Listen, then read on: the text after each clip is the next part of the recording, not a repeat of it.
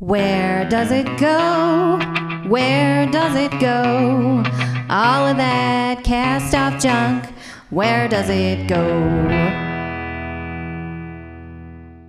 Welcome to Where Does It Go, a podcast about stuff. I'm Emily. And I'm Sarah. And today's episode features, because we briefly discussed our topics before the episode, 2 instances of reproductive assistant technologies. So this may not be an episode for everyone. We will reference some reproductive terms and processes that you may not want to listen to, or you may not want people in your surroundings to listen to, including tiny people like children. We don't have a problem with it if you want them to listen, but listener discretion is advised.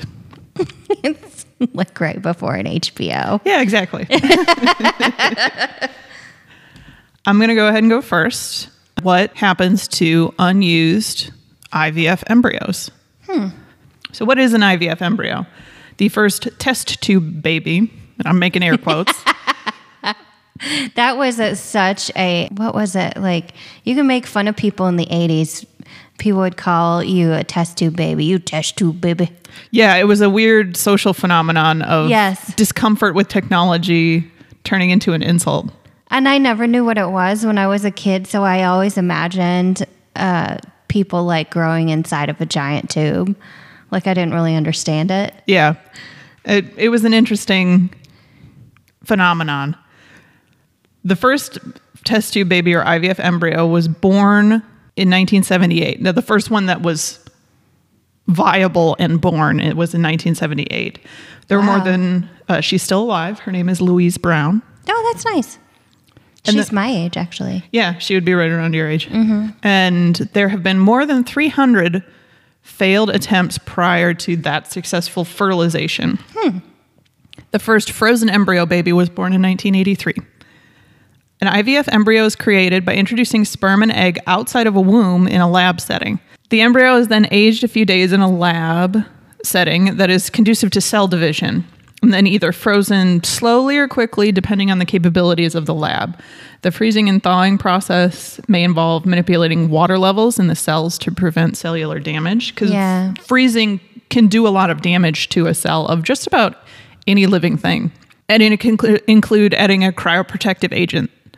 Once the embryo, which is usually about 8 cells big when it's frozen, it starts as one cell and then divides, because a sperm and an egg are actually like 2 half cells almost. Anyway, after the embryo is thawed and held at 98.6 degrees, it can be implanted into a uterus.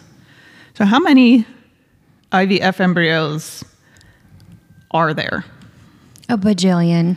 There are a lot. Based on CDC data in 2017, there were 284,385 assisted reproductive technology cycles in 448 reporting clinics, and they resulted in 68,908 live births, including also 78,052 live-born infants. So some were twins of multiple pregnancies.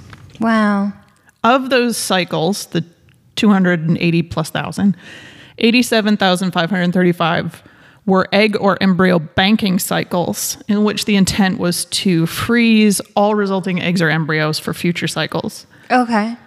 And then right around 1.7% of all infants born in the U.S. every year are conceived using some kind of assistive reproductive technology, and most of those are from in vitro fertilization. Oh, I had no idea it was that high. Yeah, it's a pretty substantial number, and it's an intensive process that people go through. Yeah. And it's become much more approachable and sort of socially accepted. Like, you can talk about it instead of being, your kid being mocked for being a test tube baby. Test tube baby. There are several thousand embryos, tens of thousands of embryos banked annually. And because of improvements in IVF cycles and implantation in uteruses, it's not common to implant more than 2 embryos in a given cycle any longer, both for safety's sake for the mother and the baby, because multiple pregnancies can be very dangerous for the mom and for the kiddos. And most people don't want to have a litter of babies like a dog. Yeah, that's really hard on you before and after the babies are born. Yes. Tough stuff. So because there are fewer embryos thawed and implanted per IVF implantation cycle, there are more and more frozen embryos being stored. And because IVF is becoming more and more successful because the technology is improving, there are more and more embryos that are more possible babies than a family might want. Mm-hmm. Because you don't really get to decide. I mean, to some extent, you can decide how many eggs to try to fertilize, but having sort of a backup plan, depending on why you're using the assistive reproductive technologies, means that having more embryos than you think you might need initially has value for you for family planning. Mm-hmm. Once the embryos are frozen, as long as the conditions are kept consistent, the embryos can be viable for a long time. There's been at least one 13-year-old embryo. Oh, wow. That was used. And I read somewhere about a 20-year-old embryo being used, but there was no follow-up on that. Right. So I'll say I read that once, but the 13-year-old one was, which is funny to think of a 13-year-old embryo. Because I think of a high school freshman embryo. But, if the lab is good at what they do, it can be possible. In the U.S., and a lot of this is going to be U.S.-centric, laboratories can be certified by independent certification authorities, and they take into account, these authorities take into account CDC and Health and Human Services recommendations for requirements for clinics. Mm-hmm. But the clinics also have to report success rates to the CDC annually. And I'm mentioning the process and the sort of certification and stuff as a precursor to discussing what happens to the unused embryos. Mm-hmm. And so now I'm at the unused embryo part, and it is really legally patchy. It is very ethically fraught in all directions. It is something that I would highly recommend people who are going through IVF cycles ask a lot of questions of their clinic. If this becomes a thing you're thinking about and you're also listening to this podcast. Anyway.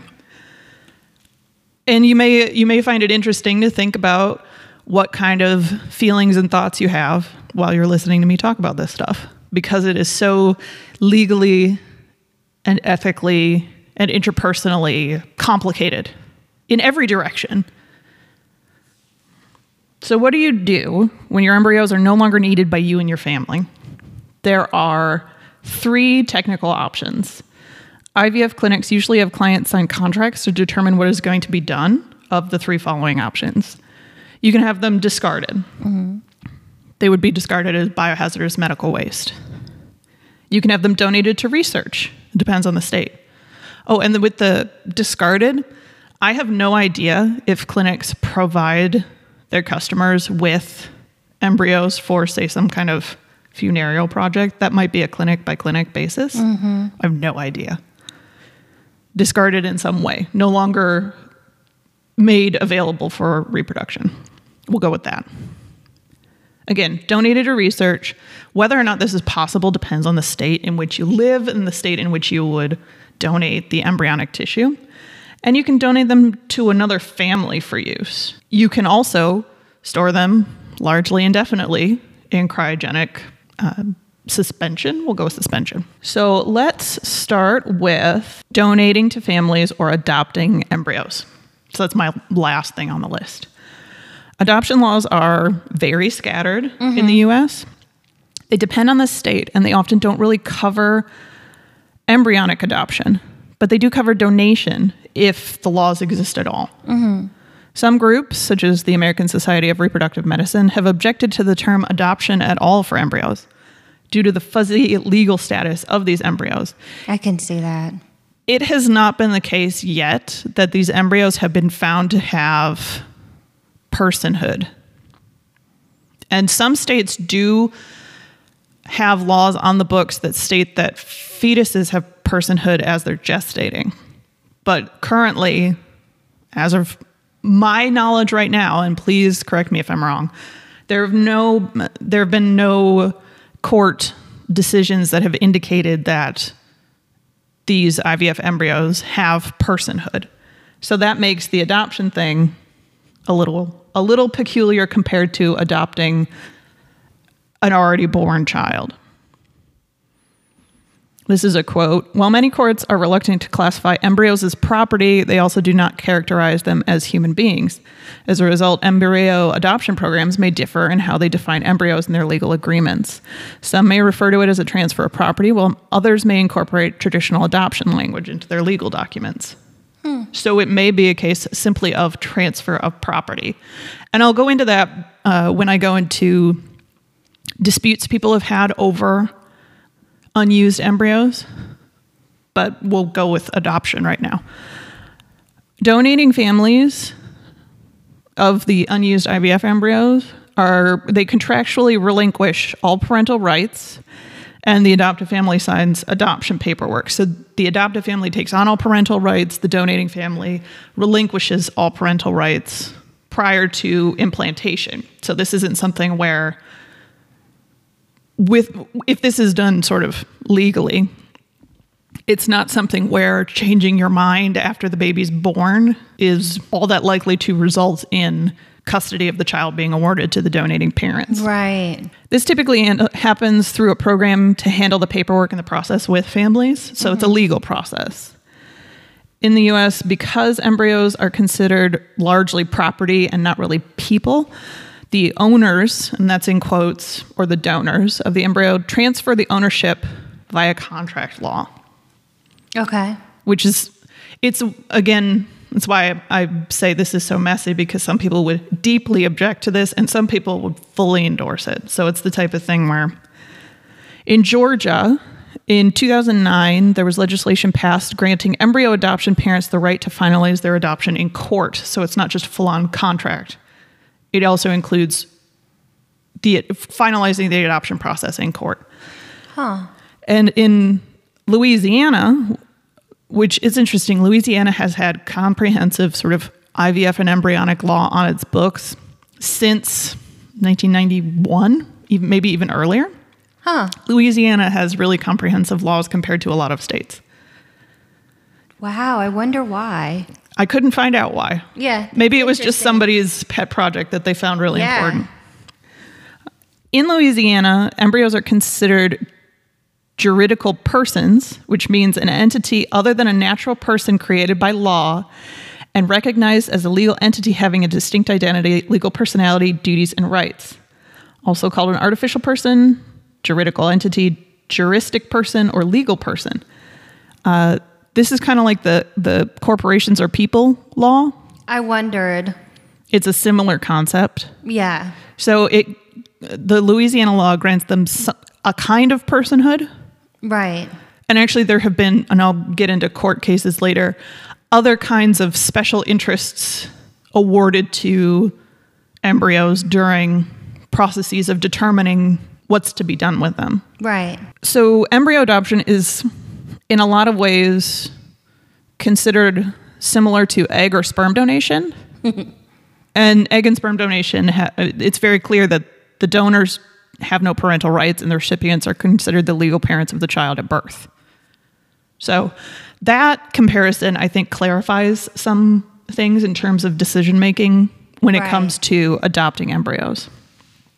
Now, what about paying for the couple's IVF cycles and then accepting the embryos or paying them after the fact? That is not recommended and in a lot of states not legal. Okay. It would be considered the sale of human tissues, which are illegal in a lot of states. And then also the American Society for Reproductive Medicine, the American Medical Association, and a few others do not recommend it on ethical grounds, which makes a lot of sense. Selling people is, or potential people, or however you define it, selling body parts, not necessarily the best way to do things.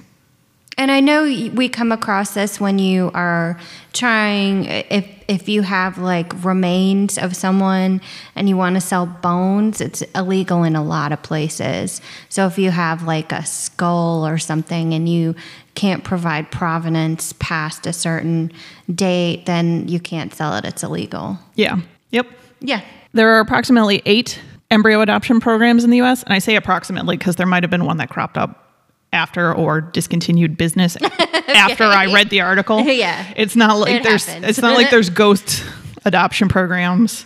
And I feel like this would be a really difficult thing to do underground. Yeah. Because of the storage involved. Yes. And the medical care involved. There may very well be very unscrupulous clinics, but it seems like an awful lot of difficulty to do this extra legally. Just guessing. Well, I mean, what are you going to do with them if you don't have a doctor doing it? Like, yeah, exactly. Like, was you just going to go and put them in your body? That doesn't even work. It doesn't work. So it's the type of thing, it would be borderline impossible to do outside of the proper process. There are around 215 embryo donation programs at fertility clinics in the U.S. And here's one other thing that I thought was an interesting sort of wrinkle in this is that opened or closed adoptions depend on the agency's setup that you use, the embryo adoption program. So open adoptions are adoptions where the parents, the prospective donors and the prospective acceptors of the donation they meet the child, that if there's a child that results, they may be able to find out who their biological parents are, things like that. And then closed means that the prospective donors and the prospective acceptors of the donation don't meet, and it's difficult for the resulting child to find out about their biological parents. Right. And this is a point of contention on both sides for adoption, regardless of if it happens an embryo, an infant, a teenager, all of it. It's pretty complicated as to whether you support either side or neither side and a third option. So let's go next to why you would want to do medical research on an IVF embryo. I assume stem cells. Ding, ding, ding. That's correct. And so embryonic stem cells specifically are cells that are not fully differentiated into tissues and can be encouraged to differentiate in specific ways to be used medically. There are non-embryonic stem cells, and with processing, some may end up being as easily used as embryonic stem cells. Mm-hmm. They may be able to separate some embryonic cells from amniotic fluid, for example, mm-hmm. which, while it's not a zero process to collect, it's maybe simpler legally, if not ethically, to collect than an embryo. Most stem cells donated come from donated IVF embryos. Stem cells tend to do best when collected from 4 to 5 day old embryos, and IVF embryos are at that age range. Right. So they're the perfect time range. Yes. Stem cells were only isolated from humans in 1998. It's a very new technology, and the laws may or may not catch up to the reality of the technology. Mm-hmm. A lot of states fully ban embryo and fetal research. There are 8 states which allow research via statutory law. And I'm not going to go through listing the states because there's 50, and I'll put in the show notes which ones they are. Some laws do disallow, as I said, the sale of tissues, and they can only be donated. So It's not, by and large, you're not going to find anyone that's going to give you money for your IVF embryos. Which is likely. Which is, I don't know. I don't think selling people is a good thing, personally. No, and the suggestion of selling people isn't a good thing either. Yeah. And even if you don't think embryos are people, donating them, anyway. It's so murky. Like, it's very murky. I've been referring to these embryos as people. They don't have legal personhood, but they are human cells, human tissue, which by and large you cannot sell. Right. Louisiana specifically prohibits research on IVF embryos. Interesting. Mm-hmm.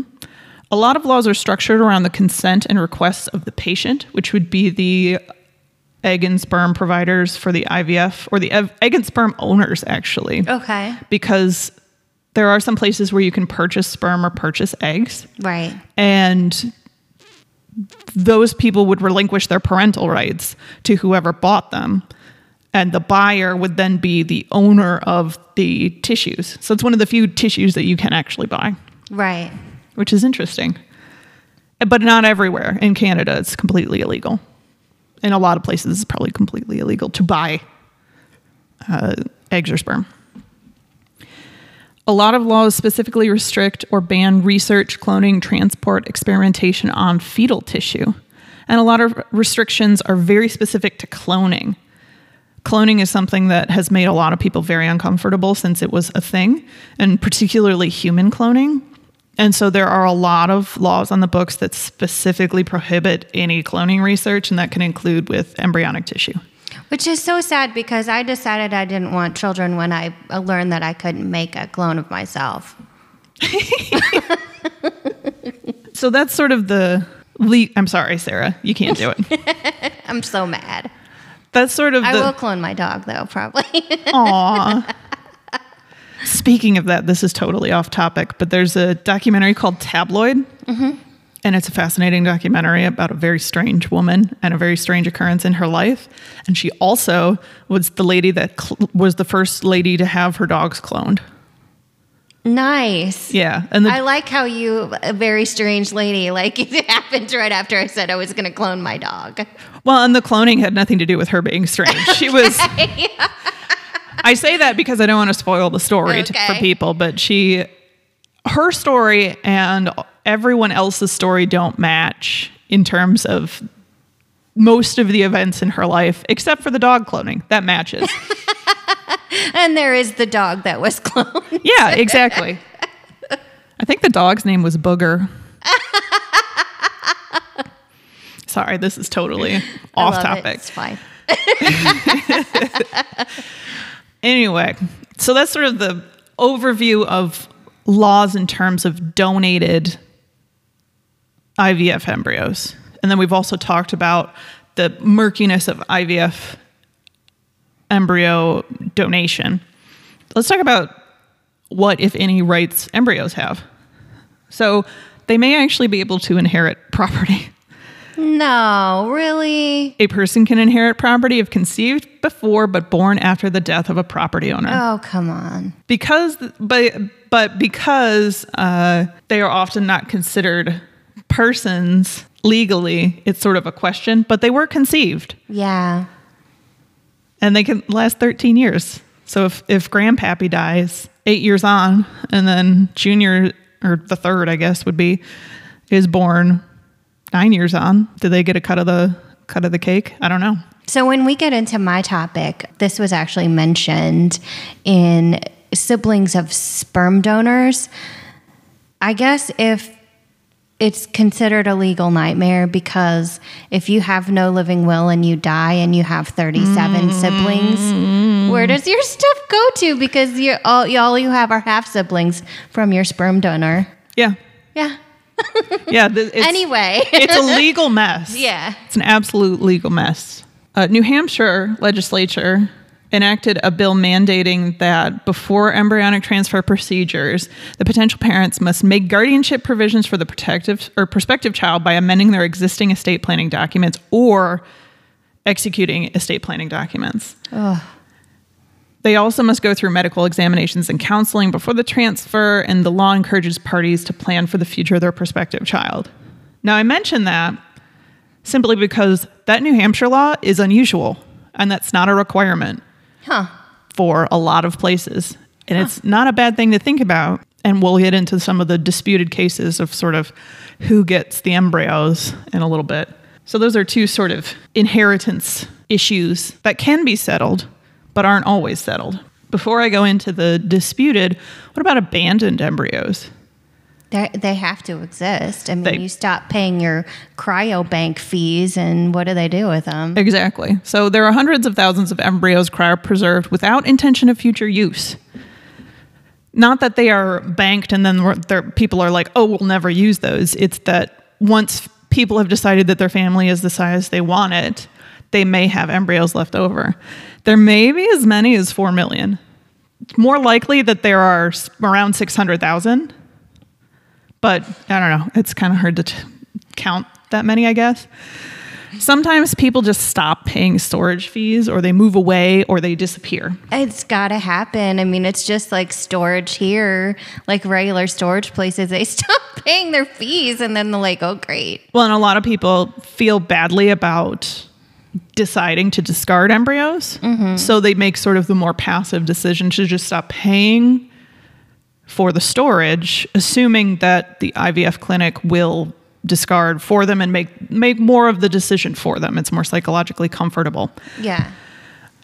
It takes about $600 a year to store embryos, depending on the location and the storage situation. And there are no real federal regulations for this in the US, but there are some legal interpretation. Can you adopt out embryos if the parent doesn't explicitly consent? No. Probably not. I wouldn't try it personally. Can you dispose of them? Yes, you can legally as medical waste.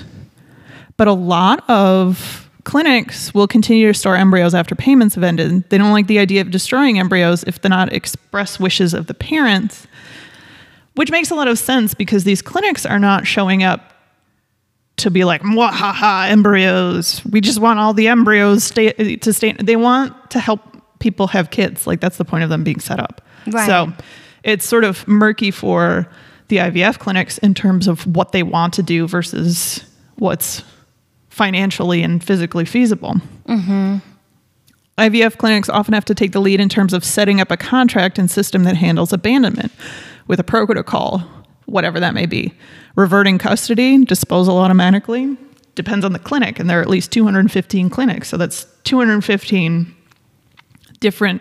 I mean, some clinics may have similar or the same decision-making processes, but it's still 215 entities. So, and I mean, it's not like a regular storage facility where they just auction off the stuff in your locker to help pay for the fees. You can't really do that. Yeah.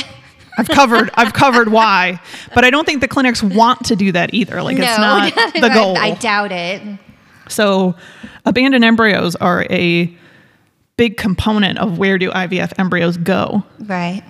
So we've covered they can be donated with the legal wrangling involved in that for adoption. They can be donated for medical research, but it depends on where you are. And then, unfortunately, they can be abandoned and they can be disposed of. So what happens if the people who are technically considered owners, again, air quotes, of the embryos disagree about what to do with them? Oh, geez. It's essentially either a custody dispute or a property ownership dispute. Depends. So I'm going to go through a few instances because all of this has been done in the U.S., in state case law. And I'll mention a Canadian law as well, but I think that this is probably the most messy section, but it's also a good section to listen to if you want to come up with the right questions to ask when going through the IVF process. So in 1991 in Tennessee, a couple were given joint custody of their unused embryos. Originally, the woman had been given sole custody for implantation to donate to another couple. The man objected as it would be forced parenthood. And this is not like physical autonomy issues with Roe v. Wade, because nobody's pregnant. It's just entities outside of anybody's body. The court agreed with him, and so the embryos couldn't be implanted legally. The court agreed with this forced parenthood argument. And that's pretty common. Huh. Because there's no pregnancy taking place, it's not a pregnancy or abortion or custody law issue. And because the donation is an adoption, he wouldn't necessarily be forced to have parental rights, but it doesn't mean, that he can be forced to become a parent anyway. Some legal scholars posit that the right to a biological child, if there are no other ways to have one for the parent, might trump unwanted parenthood. And that has happened. In a Pennsylvania case, a man wanted his ex-wife to not get the remaining embryos from their process. She had had cancer, so she was incapable or unlikely to be capable of conceiving on her own. The court ruled in her favor as it was likely her only chance at parenthood of genetic children. Wow. A New Jersey case similar to the Tennessee case. And you can find the names of the people. Like, why would you want to, like, obviously, this is not a good relationship anymore. Why would you want to have a kid with that person at that point? Well, it may not be the case that they would require the other person to have parental rights, but it's also, I don't know. They already decided to create the embryos. Yeah. Maybe that was the decision. She has no, well, she can have that. I'm assuming she has eggs, or maybe she had to have, I don't know. I'm confused by that. With cancer treatments, for women, it can make eggs unviable. Oh, okay. So it's not uncommon for women going through cancer treatments, depending on the type of treatment, to bank their eggs or bank embryos. I'm not a doctor. I'm just going to say that. It makes sense. The New Jersey case, it's not a New Jersey case, similar to the Tennessee case. A man wanted embryos to be donated or gestated by a surrogate. The woman wanted them discarded. New Jersey public policy was found by the New Jersey Supreme Court not to take into consideration contracts to terminate familial relations. They did not look at the couple or the contract the couple had signed that said the remaining embryos were to be discarded, but decided in favor of discarding the embryos as the man could have biological children other ways. Ah. So one important thing that I just said there is the court disregarded the contract. Yep. And that happens a lot in a lot of these cases. And so IVF clinics have had to take the lead in coming up with these contracts to try to figure out disposition of embryos that are not going to be implanted. But that doesn't mean that they're legally in line with the state in which you live or have embryos. Right. There was an Arizona case where one partner got Arizona legislature to create a law stating that any party that will implant the embryos should get custody. Then on appeal was awarded the embryos. The contract at the IVF clinic stated joint decision making. This is not uncommon. There may be clauses in IVF contracts that say a trial judge can overrule a contract. The partner that wanted the embryos implanted could no longer have biological children. So it would have likely been the case that it would have been decided in their favor anyway. A Missouri case, a guardian ad litem was designated for the frozen IVF embryos, which hadn't been done legally before. And the court determined that both partners were gamete providers, so they were in equal standing. So there were no legal concerns with regards to bodily autonomy, similar to abortion law. The abortion law has concerns about bodily autonomy. IVF embryo laws, not as much. Right. Because again, nobody's pregnant yet. Right. There's been an embryo conceived. The court ruled in favor of the party that did not want the embryos implanted in anyone, their right to not be a parent, as the other parent was able to have, or assumed to be able to have biological children in another way. So there's different states ruling in different ways, weighing the right to not be a parent and some right to privacy versus the right to have biological children. Right. And the Missouri courts ruled that the legal consideration of personhood of fetuses, which is on the books in Missouri, did not overrule the couple's right to make personal decisions, however they wanted to deal with or divvy up, I don't know, interact with these embryos. They did determine that the embryos were property, but of special interest because they had the potential to become people. The court determined the contract was not a full enough disclosure, and the couple did not have enough understanding to be considered. The embryos were considered property held jointly and used to be determined by both owners, air quotes, aka both parents. This is a balancing approach that courts often take in terms of determining who gets to decide what happens to the embryos after a couple breaks up, Right. including non-marriage breaking up, because some people go through IVF cycles and are not married. Well, and there are plenty of lesbian couples have gone through IVF cycles, and then their relationship ended, and they couldn't get married until recently. So. Yeah, 2015? Yeah. Some courts use a strictly contractual approach. In New York, the courts honored the contractual disposition of a couple's embryos, even though after the couple divorced, the woman wanted custody. Washington State ordered a contract clause to be honored that had older than 5-year-old embryos of a couple destroyed after they got divorced. The couple each wanted to use the embryos differently, but the embryos were older than 5 years. So the Washington court just enforced the contract since the people couldn't agree. The Illinois Appellate Court provided a woman with custody of embryos when they determined there was an oral contract between ex-boyfriend and ex-girlfriend at the time of IVF procedures. So this is all... Oh, that's murky. Yeah, these are all very different decisions. Right. All of them are. Yeah. I think I meant Maryland. No, Massachusetts. I'm putting state 2-letter abbreviations. Yeah. I swear I meant Maryland with this one, but I put Massachusetts. They threw out an IVF contract as the wording was too open to interpretation and also contrary to public policy. They insisted the couple come up with a mutual decision, otherwise the embryos would have to stay in storage. Yep. So that was kind of coming up with their own contract through the court. Anyway. And again, Louisiana has had most comprehensive custody and IVF laws since before 1991. So that's, in a very quick nutshell, what happens to unused IVF embryos. The answer to the question loosely is a whole lot of things depending on where you live and when you live, like what year it is. And it's not a bad idea to participate very heavily in the legal aspects of this process if you're going through it. Absolutely. And think about all the ethical implications as well. Yeah. Beforehand.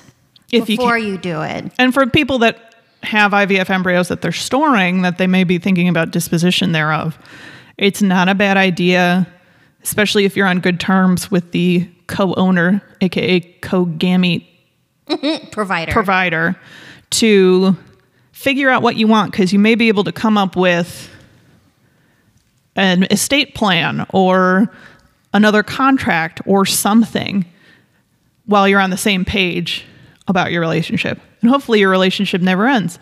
But luck favors the prepared. Figure it out. So that's that, Sarah. Yay. Oh, I forgot Canadian law. Oh.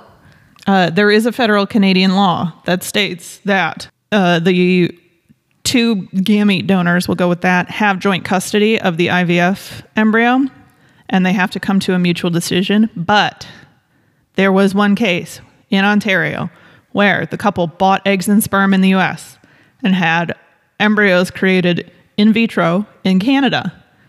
Oh, dear. And so that doesn't match the Canadian federal law.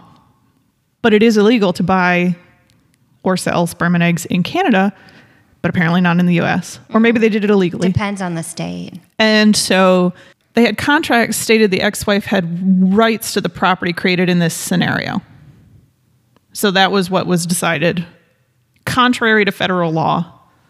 So they didn't have joint custody because they honored the contract from the IVF clinic in this instance because it was not genetic material from both of the sort of owners. Wow, that's a mess. Yeah. I'm so glad I'm not an attorney in reproductive law. Yeah. I'm sure there are attorneys that specialize in it, but it's got to be just... a mess. It's a headache.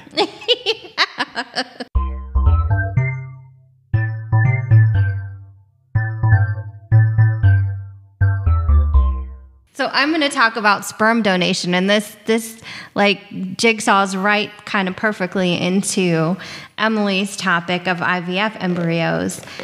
So you may have heard of the Sperminator. What an awful name. Yeah. So he's been in the news lately, and there are numerous stories of babies being found to have the same sperm donor daddy, usually the doctor, the IVF or the fertility doctor, unbeknownst to the mothers. But what is sperm donation? How do you become a sperm donor? What happens? Where do you go? So I'm going to tell you. So we're going to get into what is sperm donation without getting into human reproduction, because I don't want to give a birds and the bees talk to all y'all. I'm pretty sure y'all understand what happens. And if you don't, look it up. Wikipedia. Sperm donation is when men or people with testicles who produce semen, I'm not going to disclude anyone, and disinclude, yes, donate or sell their sperm to a clinic or donate it directly to an individual for use of conceiving babies. So there is the sperm bank route, and you can, like the Sperminator, do the direct donation route to people. And generally, the FDA says that sperm donors and donations themselves need to be tested pretty thoroughly for health and safety because of infectious diseases, because this is, after all, a bodily fluid. Gross. Most clinics screen potential donors pretty heavily for medical conditions and other risk factors associated with them. The FDA requires basic screening. The American Society for Reproductive Medicine recommends that people who want to be sperm donors and their donations be screened by age. So many sperm banks have an upper age limit. Physical exam. So sperm donors have to go through blood and urine tests for infectious diseases and have to have physical exams. They have to go through semen testing. So they'll go through several samples of semen, and they generally want you to abstain from ejaculation for 48 to 72 hours. They will analyze your sperm for quality, quantity, and movement. They'll flash freeze it, and as Emily talked about earlier, they'll flash freeze it and then put a cryopreservative into it and keep it for 6 months and then retest it again for the same things. They want you to do genetic testing, and this all depends on the cryobank or sperm bank that you go to, and they'll do a blood sample and test you for carriers of genetic conditions, and so that they can disclose that if they choose you as a sperm donor, which is a whole other ball of wax to the potential people who are getting the sperm. So if you want to be a sperm donor, it's a good idea to ask them which tests they perform, because some banks are much more extensive than others. They're going to take a family medical history, because donors need to provide details about the medical history of at least 2 generations of your family. So they're looking for hereditary diseases that will disqualify you as a sperm donor. They're going to do a psychological evaluation, because this has happened. People don't disclose their psychological mental illness history or mental illness history of their family, and it has come up that babies and children have ended up with mental illnesses. Nobody knows where they came from. Well, and it may be the case that the patient themselves has no idea, because it's such a new thing. Mm-hmm. You know, maybe grandpa was just weird and talked to ghosts, but he was actually schizophrenic. Maybe there are ghosts. Maybe there are ghosts. I'm not casting aspersions on grandpa. Then they're going to want a personal and sexual history, and a lot of this has to do with HIV. I guess gay men for a long time were barred from being sperm donors, which is really unfortunate, because it's like the blood donation thing. They had sex with men, and which made them at high risk for HIV, which is unfortunate. And they're going to ask about intravenous drug use, et cetera, and your lifestyle, basically. They just want to know that stuff. If donors test positive for any of the medical conditions that they're looking for, they are notified and generally will get you treatment or counseling if you need it. Oh, that's nice. Yeah. If they pass the screening, they sign a consent form. Again, their sperm is frozen for 6 months and then retested again for all that other stuff. If a donor and their sperm makes it through pretty extensive screening process, their sperm will be part of a sperm bank registry and can be ordered by people who need to order sperm, presumably to make babies, and not, say, for art projects, because I have no idea what else you'd do with it. I can't think of any. Can't think of anything I'd want to use it for otherwise. So what is a sperm bank? According to the American Pregnancy Association, AmericanPregnancy.org, and we're just going to go over what a sperm bank is in case you didn't know by the name that it's a bank full of sperm, is also called a cryobank or a tissue bank, and is a facility that collects, freezes, and stores human sperm. Some places actually will do dual duty and have embryos as well. The sperm kept at a sperm bank is either donated by people to be used by couples themselves for IVF, or For men who want to preserve their sperm for future use, this could be because they are worried that they're going to be too old and their sperm's not going to be good anymore when they're old, so they're going to bank their sperm for later. I guess it's common for women to do the same thing, and I read some weird article that Google or some Silicon Valley startups were suggesting to career women that they needed to bank their eggs. Yeah, I think Apple subsidizes it or something like that. It's either Microsoft, Apple, Google, or Facebook. I don't know which. I was like, well, do they do the same thing for sperm? Because I think it's a less intensive medical process. Well, to collect sperm. They might subsidize the freezing. Well, yeah. I guess for when you donate eggs, you have to like super quickly mature the egg, so you have to have all these injections of hormones over a certain period of time. It just sounds really terrible. It sounds uncomfortable. I'll say that. It sounds uncomfortable, and if you're doing it, I feel for you. And then beyond the FDA screening guidelines, which I talked about earlier, it's up to the individual sperm banks to do any additional screening paperwork, information handling, and stuff like that. So if you're in the market for sperm, make sure to figure out what your sperm bank and your fertility doctor are looking for, where they're getting it from, what they screen for, if you're worried about that kind of thing in the future of your potential child. And I was curious because I don't really know anything about sperm banks. It's not anything that had ever entered into my mindscape. So I actually looked up a large one. There's one that came up. It's in Atlanta, Georgia. I came across its name searching for articles related to sperm donation and sperm banks. I was curious exactly what a big one is and does, and reading their facts was really fascinating. They have a facts and their website, FAQ on their website. I learned that they will indeed send a sperm donation to your house in case you want to do a home insemination in the privacy of your home. But if you don't use all of it, you can't return it. They don't want it back. I just almost spit coffee all over. Don't send it back. They don't want it. I don't think the U.S. Postal Service wants it either. They don't want it. I also found this whole blurb fascinating. This is directly from their website. We are willing to send your donor specimen to any address specified on your order form, but there are some items that you will need to consider. While some states prohibit insemination by anyone other than a licensed physician, don't ask your cousin to do it, some require that a husband provide written consent prior to insemination in order for his name to be placed on the birth certificate. Others require proof of insemination with an anonymous donor semen in order for the recipient's partner to be placed on the birth certificate as a parent. Okay, so I like that they mention husband, and I'm very confused by that because usually a lot of sperm bank buyers are lesbian couples. But which one's the husband, Sarah? Exactly.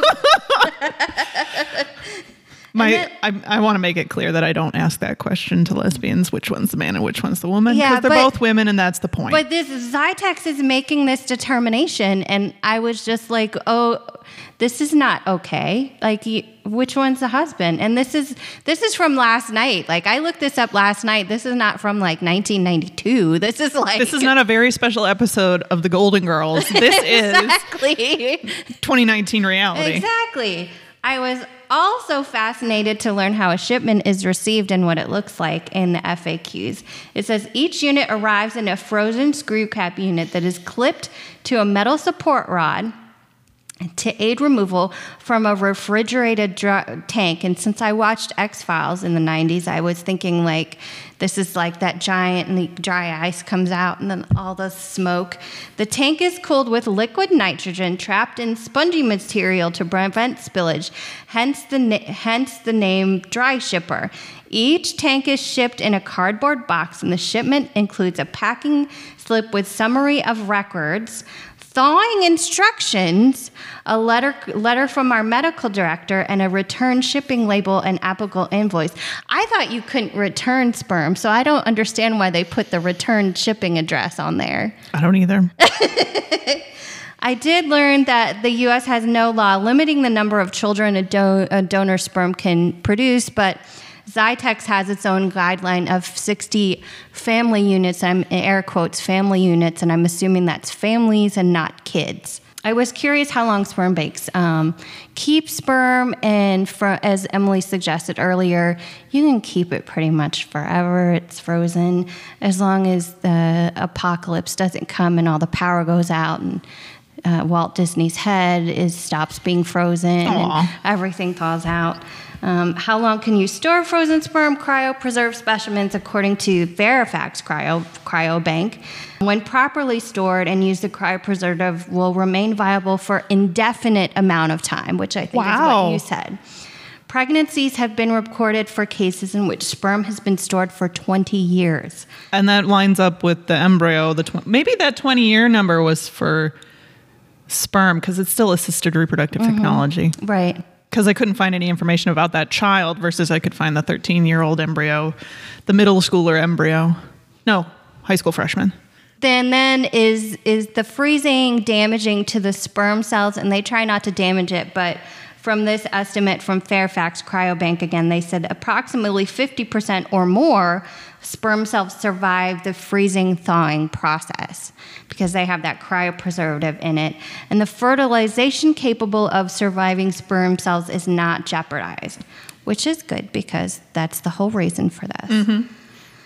And it seems to be pretty consistent across the board when I searched how long a cryobank can store sperm. However, the cryobank generally tends to limit how many babies or family units a sperm donor can produce. There are, of course, the sperm bank controversies I went into a little bit earlier, and I'll talk a little bit about those just because they're interesting and horrible.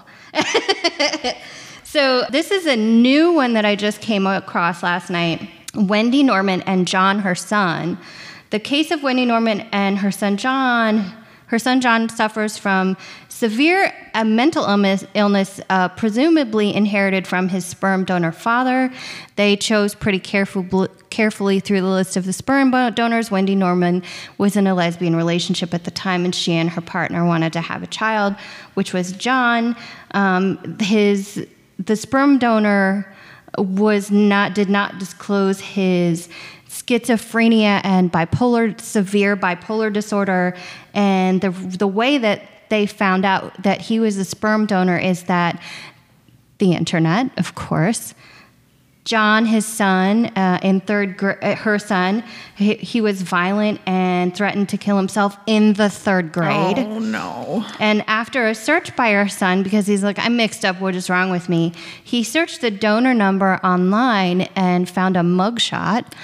Because this apparently was a problem with a lot of his half-siblings of sperm donors. Wendy is currently suing Zytex because she wants Zytex to disclose to all the people who bought this guy's sperm about the donor's troubles and his mental illness. So to be clear, the sperm donor lied about his mental illness issues and his education level and such forth. And, this was 13, 14 years ago at this point, because I think John was a young teenager at this point. So they did not disclose after they found it out, but apparently various people found his mugshot online after he was disclosed to be the father, because after you're 18, I guess Zytex can choose to disclose the information to the child. It's probably like open and closed adoptions. Yes. Different clinics have different what they are willing or legally allowed to do. So on Zytex's website, I noticed that they have been around for 40 years, and they pride themselves on having the most number of sperm donors who are open to disclosing their information. It's something they're proud of. So that came up, and so Wendy I don't think she wants any money from them. She just wants the other people who bought this dude's sperm to know that he has schizophrenia, is a criminal, and has severe bipolar disorder, and people need to know that. Then there's the Indiana fertility doctor, and this is a recent-ish case, 2016. One woman discovered 8 other siblings that she had following a commercial DNA test, and apparently this is more and more common with the 23andMe and such. You can find siblings you never knew you had. The era of family secrets is ending. She investigated and learned that her biological father was her mother's fertility doctor.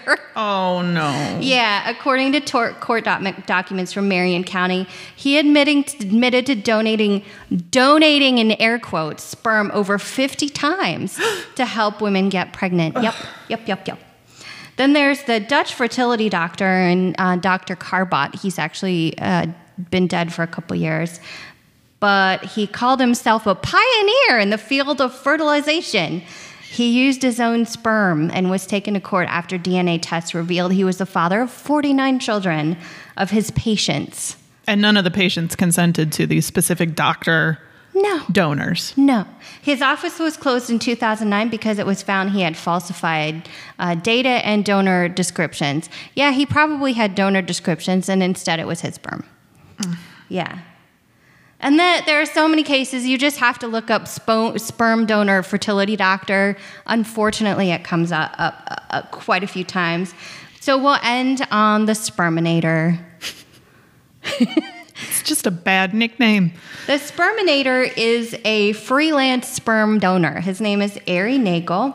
He's freelance in that he has no banked sperm in sperm banks at all. He just donates it freely to women of the world who want babies. He's a math professor. In his spare time, he donates sperm to childless women and couples, and it sounds like most of them are lesbian couples. The 2017 count was that he has 26 children. He meets women in the public bathroom, and in a couple articles I read, Target was mentioned, so... Go into Target bathroom, maybe there's something going down. I don't know. He ejaculates into an instead soft cup. So it's one of those soft cups for when you are having your period and you want to use a cup instead of a tampon. And then the women take the cup and insert it into their vaginas, obviously during their fertile period. Apparently, he has a very busy schedule, traveling the world, donating his sperm, on top of being a math professor. And he's produced quite a few children, so his sperm seems pretty successful. And the mothers of his babies have apparently a social group, and they get together, and if they're close to each other, will invite each other to their baby showers. And Nagel he claims that he just likes to help. He's been a bone marrow donor. He's got 3 kids of his own. His wife's not really on board with the whole thing, but he likes to help. Okay. Takes all types to make a world. Exactly. I figured out why that nickname bothers me. It sounds like he destroys sperm. And he does the opposite. I don't know. It's ungrammatical. That's what bothers me. I'm just never going to look at the Target bathroom the same ever again. I'm like, oh my God. I think it just bothers me because they're never clean. Yeah. They're always dirty. He travels all over the world. I guess there was an interview on Good Morning America or something like that. I don't know. And he got requests from women all over the world after that. All right. Yeah. He's got nice blue eyes. Okay.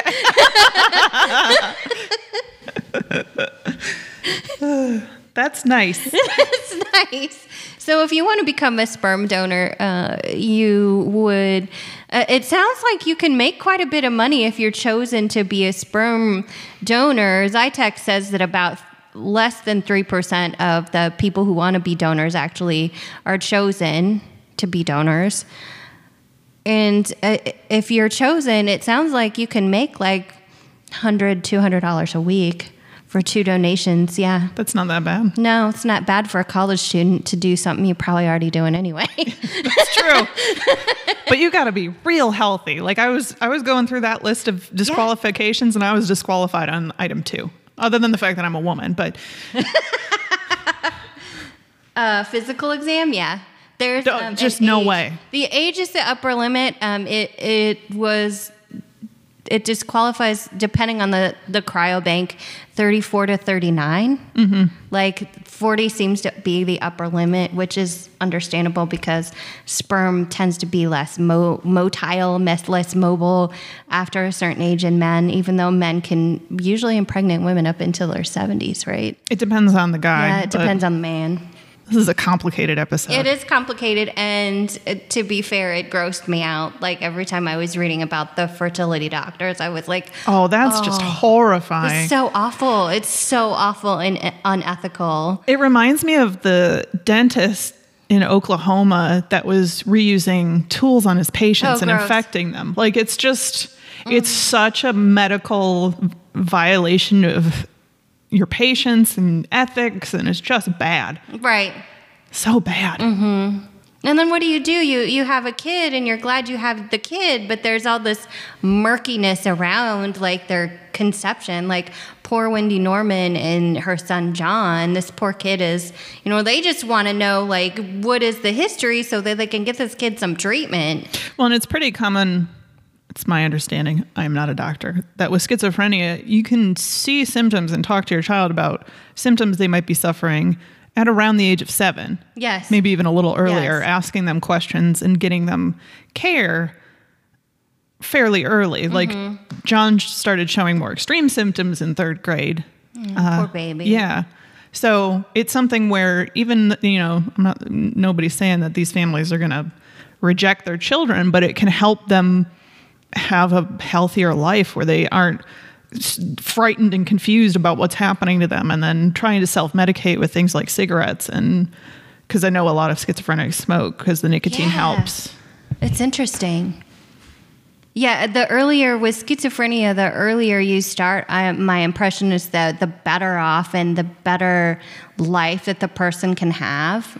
Just their life is better overall if you can start them on seeking treatment and looking for symptoms. And even just recognizing that the symptoms are symptoms of an illness and not mystical voices or the hallucinations are, oh, I'm having a hallucination, not there are cats on my ceiling or whatever. Well, maybe there are cats on the ceiling. Yeah, again, maybe Grandpa did see a ghost, but maybe Grandpa was schizophrenic. Maybe it was both. It could be.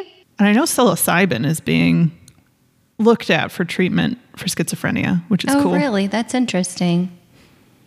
My understanding of psilocybin and other hallucinogenics for people who are seeking treatment for mental illness is that it disrupts the sense of self and it kind of resets afterwards. So that's why they think it's a good treatment or a useful treatment for severe depression, and I think anxiety was looked at, but not as much, but it's for severe depression. It can really help kind of interrupt that sense of self and reset it. Neat. Yeah. So it doesn't get too deep, the depression. Yeah. So I know that ketamine. Yeah, ketamine is being looked at too, and microdosing. There's a really good book by Michael Pollan. I believe it's called, I don't know what it's called right this second, but it's a new book, and it's basically about his experimentation with psychedelics in order to treat his anxiety and depression issues. And apparently it's like blowing your mind or expanding your mind or something like that. It's really good. Cool. I think we should stop doing reuse projects. Great. So the last episode was the last one, folks.